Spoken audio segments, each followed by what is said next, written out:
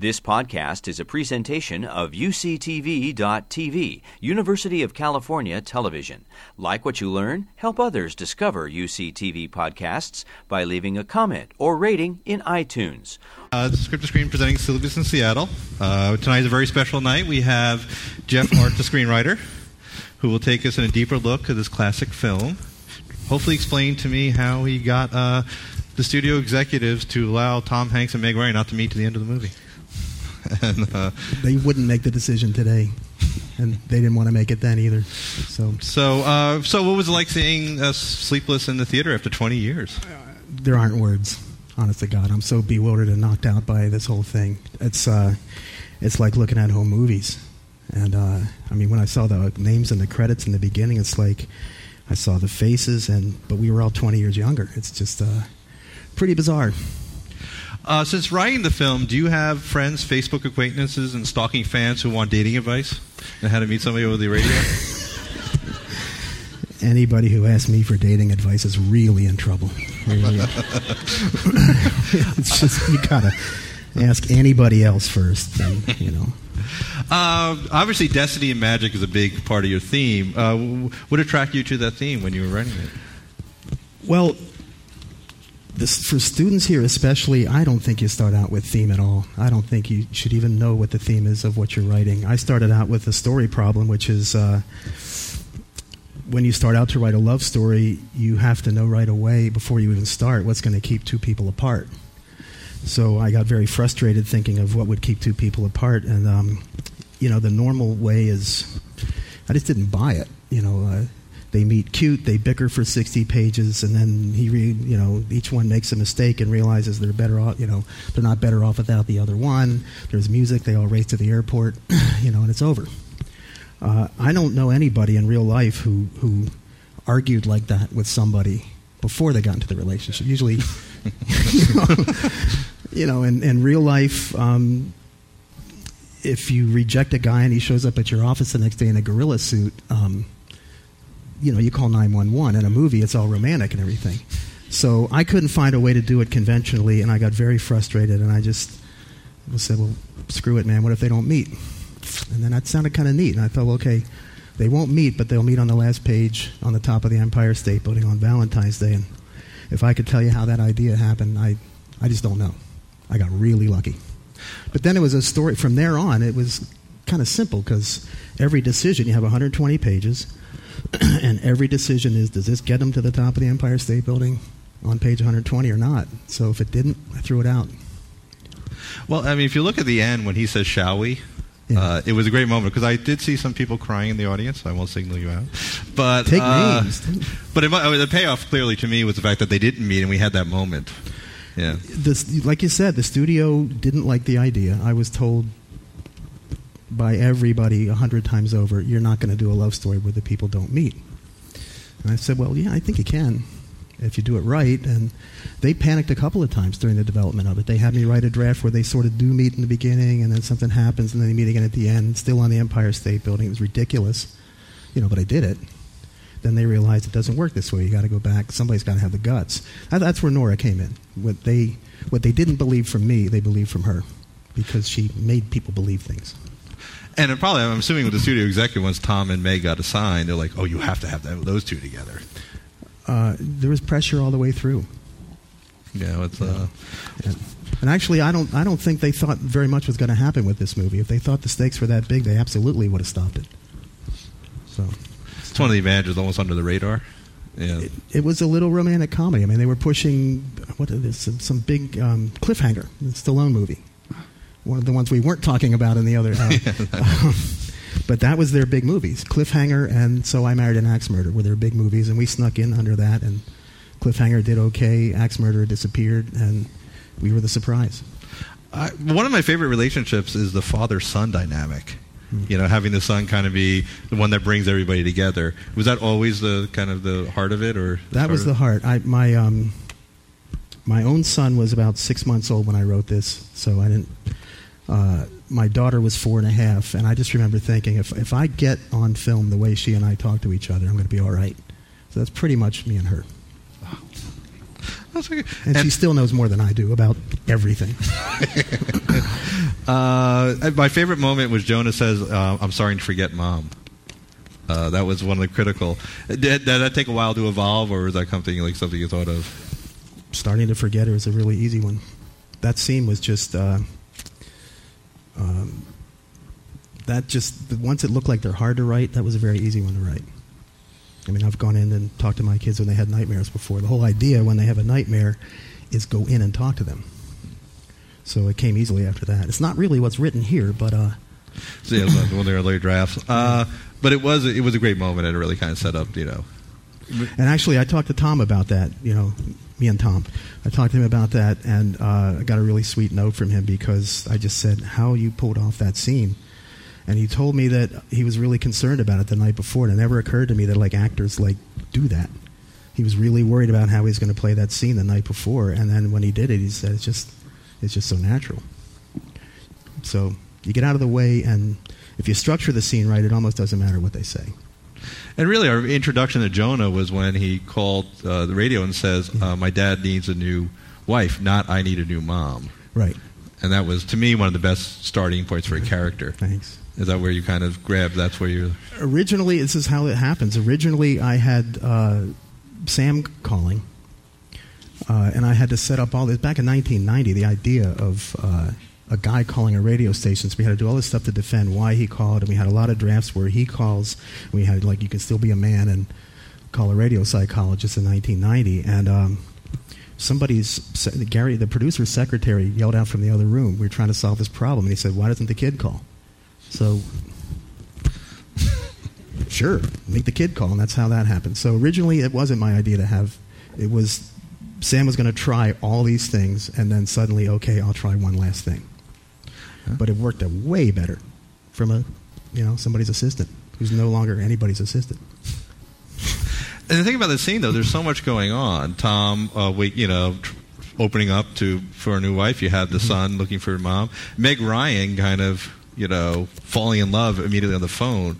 Was there any challenges having all those characters kind of evolving? And no, the cool thing there was that even though it was a completely unconventional way of telling a story, they still meet at the same part of a conventional romantic comedy where they would meet.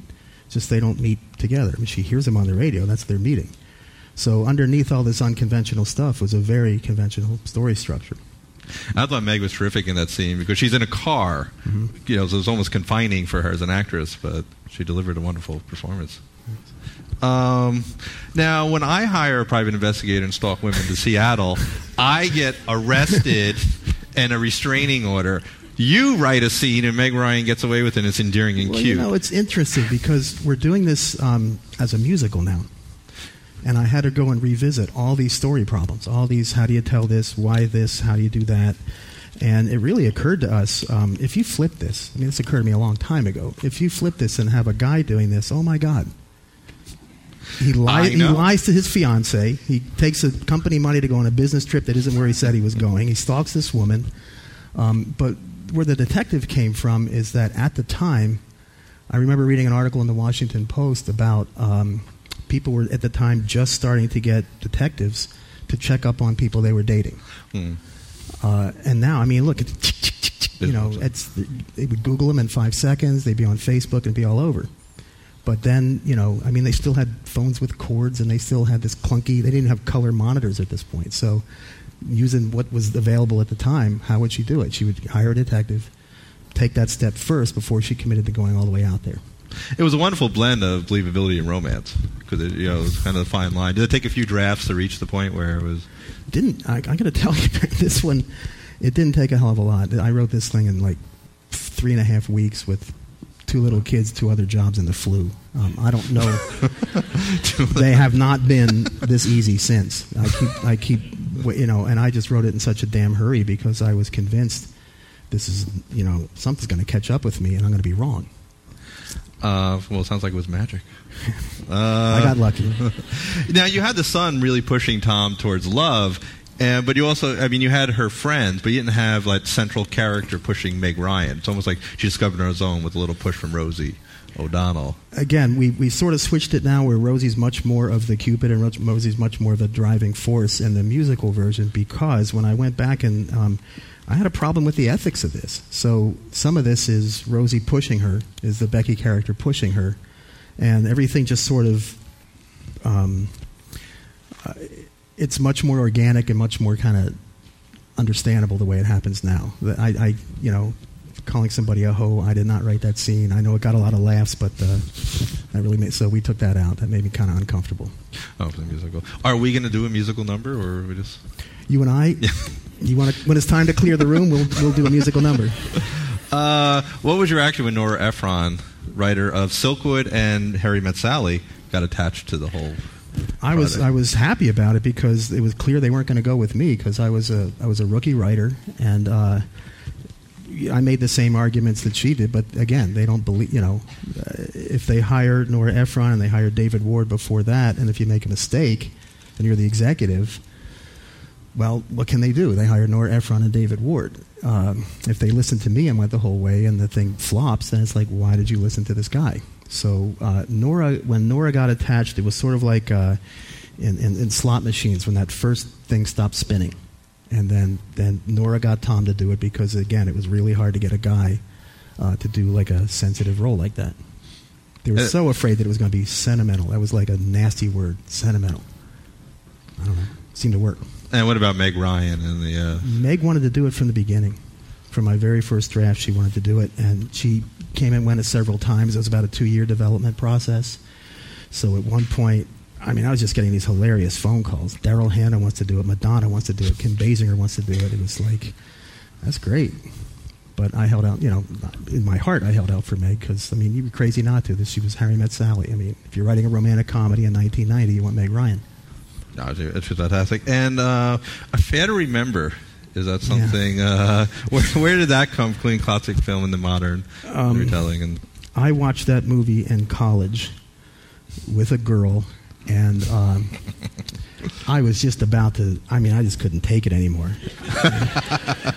And I was just about to turn to her and say, what a bunch of horse shit this thing is. I can't believe it. And I turned to her, and she's crying and going nuts. And I remember saying to her, this was like 1974. I remember saying to her, in this long ago distant future of 1980, if we're not with anybody, I'll meet you on the top of the Empire State Building on New Year's. So sort of that happened in 74, 75. So, writers in the room, you got to remember this stuff. And do you really cry during The Dirty Dozen? Absolutely. I'm sorry. How can you not cry during The Dirty Dozen? How can you... My God. I'm sorry. You have no heart. No heart. It was... actually, Tom Hanks tells a funny story where he makes a joke about A Fair to Remember, and Rita Wilson, who played, the woman that seemed crying, says, what about you in Field of Dreams when you cry? And he's like, don't mess with that to me. Yeah. So we all have... Guys had the movie, too. So Seattle and Baltimore...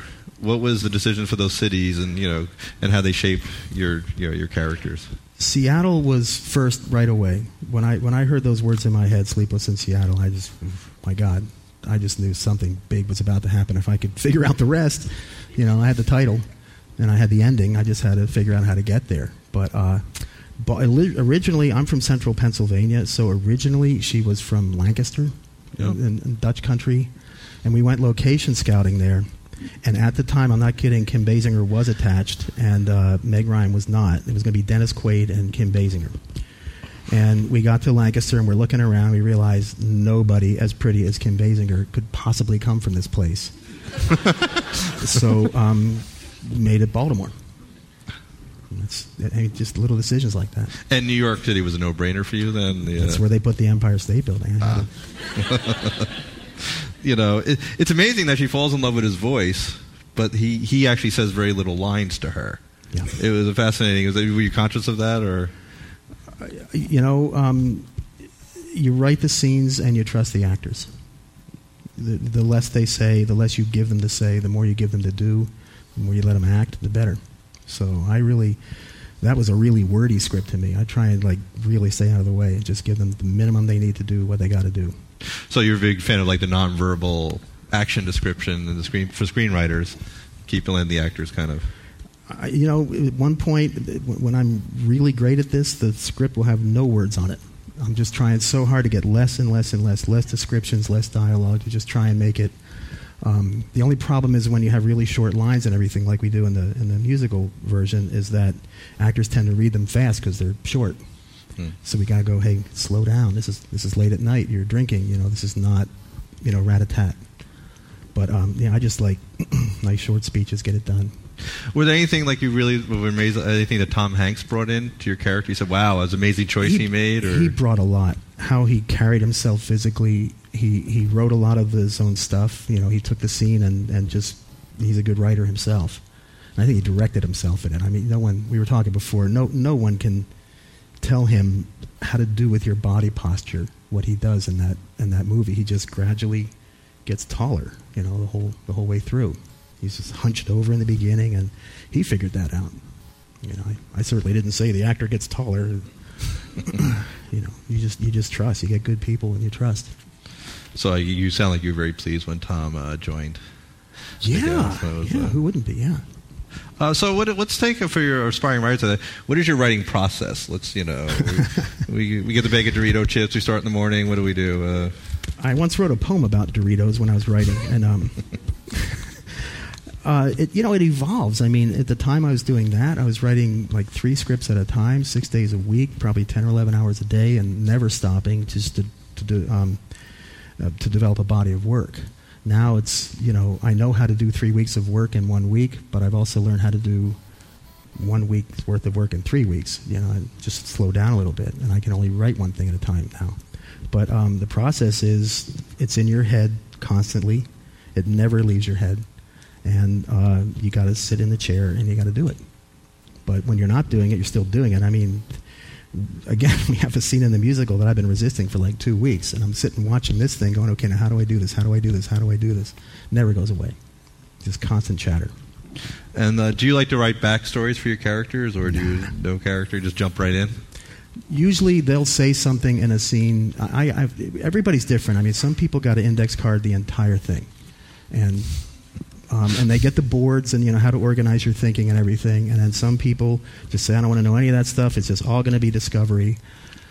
Eventually, in the course of writing something, I will have done a little bit of all of those things. At some point, I go, okay, I got to organize my brain here, so I'm going to do some index cards. I always get a whole pack.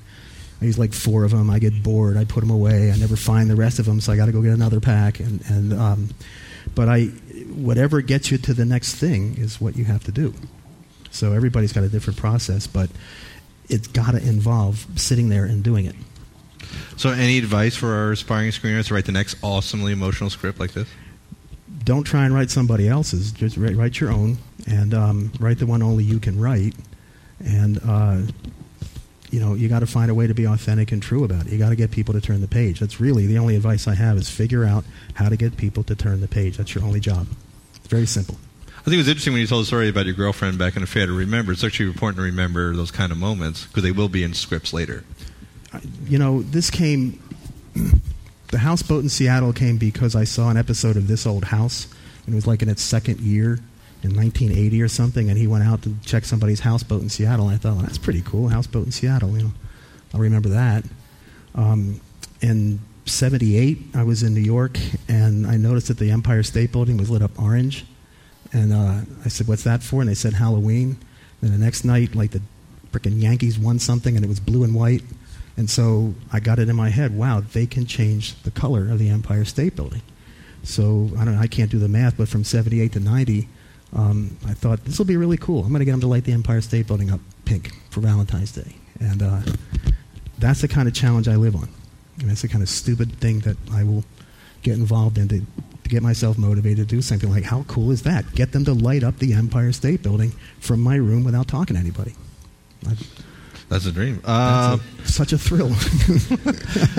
So you mentioned a little bit about the musical. Was there anything you added, scenes you added, or things that maybe it was original script? Or it was more about how to condense everything, take things away, and still tell the same story because, again, you have 120 pages in a movie script.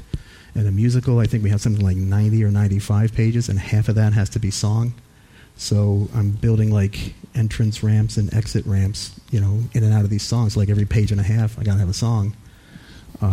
Or within a song, I can drop in 6 or 7 lines of dialogue while they do their patter kind of thing. But it's been a completely different challenge, but it's still how you tell a story. Given the tools you have, now you have a space and you have a stage and you have live people, so you can't cross-cut. I can't do the tricks that I did in a screenplay. If I can't figure out the end of a Seattle scene, I just go, okay, what's happening in Baltimore now? And I do that. And I go, I got tired of that. Okay, what's happening in Seattle? On a stage, I don't have that opportunity. So come and see it. Figure out how we solved those problems. Sounds like your theme is less is more. Always try to tell your story as short, and concise as possible. It's more about get out of the way. It's really about, anybody who does any of this as an artist or a craft, you just get out of the way. And let the thing happen as simply as possible. Some things come out really verbose and all that stuff. If that's the way they come out, that's fine.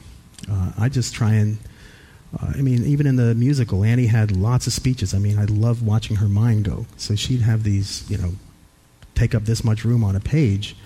And then I'd hear the actress do it, and we'd hear him doing it, and I just, this is slowing things down. So I'd take that and chunk it down to maybe 2 lines where it used to be 6, but you still capture the essence of this girl whose brain just starts taking these trips. Like in this thing, it was the cows and the, she just would make these leaps. And so it's like how to preserve the integrity of that given a different platform. Was any of the characters more challenging to convert to music? With Jonah, Meg or Tom? Or? No, not at all. They all just, at the hopefully appropriate time, start singing. So, in the movie, the songs were sort of being sung for them. You'd play a music, they'd play Bye Bye Blackbird, and that would connect these two with a certain mood. In a play, they have to sing what's in their hearts, the things they can't say to each other. And it's been an interesting process. I don't think I'll ever do it again. So no other scripts you want to turn into musicals? Or not if I'm really independent and really, really ferociously protective of what's on that page, and I just did not like sharing it with a composer and a lyric writer. They did a great job. They're doing a great job, and we figured out how to do it, but it's just really kind of not in my nature to share that page. So that's why I probably wouldn't do it again. I love the experience of putting on this play. I don't really like the experience of writing a 3-page scene, having half of it removed to have a song, then figuring out how to get the absolute most important thing that I need back in it, and keep it funny and keep it moving and not have anybody feel like they're being told a story. I hate exposition. I hate it. And so I try and write things so that you don't find out what you're finding out. You're just carried along emotionally. It's really hard to do when you have this much room instead of 3 pages. It's interesting you say that because the exhibition thing, you did a great job at the beginning of the movie when he's kind of yelling at the coworker as a way of explaining his wife died. Yeah. And everything about it, but it felt because he was so angry and upset. It was actually very clever. Good note for screenwriters. Try that. An argument is the best way is one of the best ways to get an argument, or actually an argument, because anger and a heated conversation can get out the information. I just watched one of the Austin Powers movies, and how he does exposition in that thing. It's every writer's problem. How do you tell the audience what they need to know without boring the crap out of them? And everybody in the story knows what's going on, but the people watching it don't. So there's many phony moments of exposition where, how long has it been since we've seen each other? 2 friends know that. At this age, I'm starting to forget how long it's been since I've seen certain people, but, at this age. Now, Bill Pullman's character was interesting, because you had to balance him, because you didn't want to make him what usually romantic comedies do, really bad guy, or, he was a likable guy. I wanted them both to be likable, viable characters. I didn't want to make cartoons out of them. I wanted them to be people that, Sam being a really practical guy, he could have ended up with her. And Annie was about to end up with Walter. I didn't want them to have any, giant flaws or anything. It's just that we know, don't do it. There's somebody else. Don't do it. So I was pretty frustrated with my career at that point, so I wanted to mess with people's heads for quite a while, and you're not going to get what you want. You want these people together, it's not going to happen. I'm going to mess with the elevators, I'm going to do everything I can to make you think this isn't going to happen, because it took 11 years to have a career. Yeah, I was watching some of the audience at the end of the film when the elevator doors closed and Meg went down. I saw a couple people who hadn't seen the movie before get upset, thinking that's how you could end it. We had a test screening in about 6 months before the thing opened. We had a test screening in Pasadena, and it was in the front of the theater were regular people, focus group people for the test screening, and there were a lot of movie executives behind us, so people that in the business who work with story all the time. And when those elevator things were happening, I heard this woman behind me going, "Oh, I can't believe this. I can't believe this. I thought we were sunk." I thought we were sunk. I thought she was going to, she was being cynical about it. I turned around. She was a mess. I knew we had a hit. She was gone. So they didn't do any changes after the test screening? It just worked? And what they did with the text, when Peter Gruber saw the test screening, that's when he got involved. That's when they thought, oh my gosh, maybe this isn't some little sleeper movie. Maybe we have to create a sleeper movie. So that's when that's when the studio really got behind it. And that's when they got Celine Dion to do the When I Fall in Love duet. And they said, let's throw some money at this time. So I assume then Tom and Meg weren't taking a huge salary originally. It was huge for the time. I think he got $7 million and she got $5 million, 1990, 92. And they still are mad. I keep getting statements about why I'm not getting money. It's because they keep getting money. So the thing is booked something like $350 million, something global, and there's no profit yet. And it does really well in DVD sales and Blu-ray. It still does, the home market is exploding with this film. And if people are pirating it in China or something, but I'm still getting checks, and it's just amazing. 20 years later, I would write a scene, and the composers would find, and we'd talk, and the composers would find some jumping off point in the scene for where they thought the song, we would talk about in the scene, there has to be a song that's got to be about this, but they had a lot of freedom to use whatever was in the scene as a springboard. And a lot of things, I would write these just really long monologues that were never going to be, and they would take from those monologues, and a lot of those monologues would end up in the lyrics, only, shaved down for music.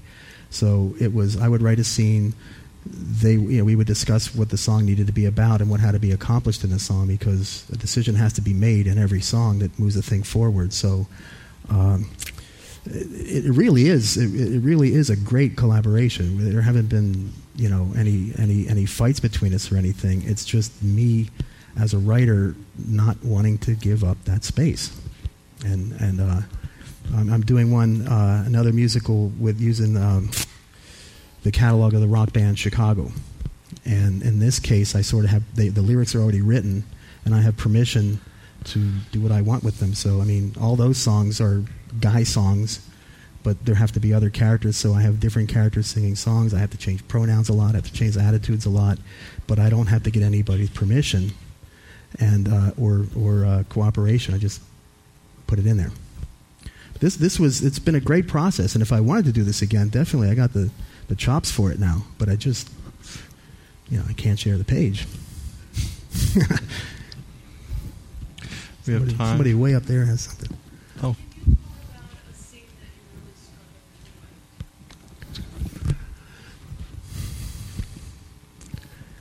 The hard thing was in the beginning of the story, because there were a couple of beats, and we still struggle with this problem. There are a couple of beats that have to happen so that you can understand how everything's going to work together, and especially on the Seattle side, this guy is in grief. He has no forward motion in mind, and when you do movies, when you do any kind of a story, you have to establish a desire line, because the desire of the main character is what drives everything. And here's a guy with no desire. He just wanted to be left alone. And Annie is the one who really drives the story. It kind of feels like Sam and the kid are the main characters, but Annie's the only one that actually makes anything happen by getting involved, getting on the phone, calling a detective, flying out there, doing all her stalking thing, and then finally telling Walter the truth. So that was difficult. You have a guy who's upset and who is not in any hurry to not be upset, and he just wants to create this world for his son where draw the curtains around and keep him safe. Let's not go out. And what was it in Apocalypse Now? Just never leave the boat. I'm never leaving the boat, and that's sort of where he was. That was really difficult, because especially when you get studio notes, they're going, he has to be active, but this guy wasn't. And we have the same problem, to solve in the musical, because he can't sing a happy song the second time we see him, but there's some rule in musicals that you can't do two ballads in a row. But he doesn't have. I'm happy now, and it doesn't work. So we battled with that. So and I think we came to some good conclusions about it. But that was difficult. How to motivate this whole half of the movie. But the kid has a desire. As soon as the kid finds out about her, he picks it up. Was there any scenes in the movie that you were amazed how it got translated to the screen? Something like, wow, this was a real surprise. I didn't realize how it would play. Well, the scene where Rita Wilson does her number would never have been in any script. You don't give a 3-page scene to a secondary character. They worked that out on the set. So when I saw that test screening, I went, where the hell did this come from? But it was hilarious. I mean, that's the kind of thing you can do, when you're on the set and in the moment. But and they improvised a lot of that until they got it right. But you can't. That scene would never been written and submitted. You sort of sneak those in. So that was a total surprise. But when she's in the car, and when she's in that clam shack place watching them on the beach, I mean, that was just amazing. How it was exactly the way it was in my head when I thought of it. We always end our evening with one question. Is it the dirty word question that James? No, that was the other one. That's off screen. No, I've been preparing a favorite dirty word, though. No, it's a question of as a child, do you have any special movie theater experiences that you'd like to share with us? Really young child, there was a theater in my hometown where they did like the Saturday morning matinees with the cartoons and everything. And I think this was the first one I went to. I was really, really young, and my oldest brother is 6 years older than me. And I don't know what the hell's going on, which is pretty much my whole childhood. And I'm standing there, and he says, "Do you want popcorn?" And I said, "Sure, I'll have some popcorn." I didn't know that this happens, And he said, "Do you want butter on it?" I said, "What are you talking about?" And he says, "You want butter." And so I had buttered popcorn for the first time, and that was it. That's my first movie theater experience. Before we even got in the room, I mean, this is cool. I can do this, So that was it. But in a sentimental way, not a child, but when this came out, I think it was still in the theaters like a month later. It opened at the end of June of '93. And the anniversary of my father's death was July 22nd, many years before. They died in 1970. So on July 22nd, 93, I went to a theater in Virginia where I lived, and it was still packed. It was an afternoon show. It was still completely filled, and there were only seats in the front, so I bought 2 tickets, and I sat next to the empty seat and took my dad to the movies. And, at one point I looked around, I just saw all these faces. They were all engaged, and I just went, look at that. So that was from butter popcorn to that's what we got. I've never heard a better story than that. Oh, cool. Phil Robinson's coming next? Make him tell a better story than that. It's not going to happen. Field of Dreams, buddy. Let's do it, man. Field of Dreams. I want to thank Jeff Arch. Great Q&A. Thank you. Thank the Pollock Theater interns for doing a wonderful job putting this event together. Thank you for coming here tonight. Yeah, and to thank the audience, of course. Please return May 4th for our season finale, season 2 finale, which will be Field of Dreams with Phil Alden Robinson. Ask him where Kevin Costner got that shirt. He wears this flannel shirt in that thing that I've been looking for ever since I saw this movie. We will find These are the for things you. We got to know. I mean, screw how he wrote it. Where did that shirt come from? That's really the only question I'm asking that night. Okay. Thank you, and thank you for coming, and look to see you forward again.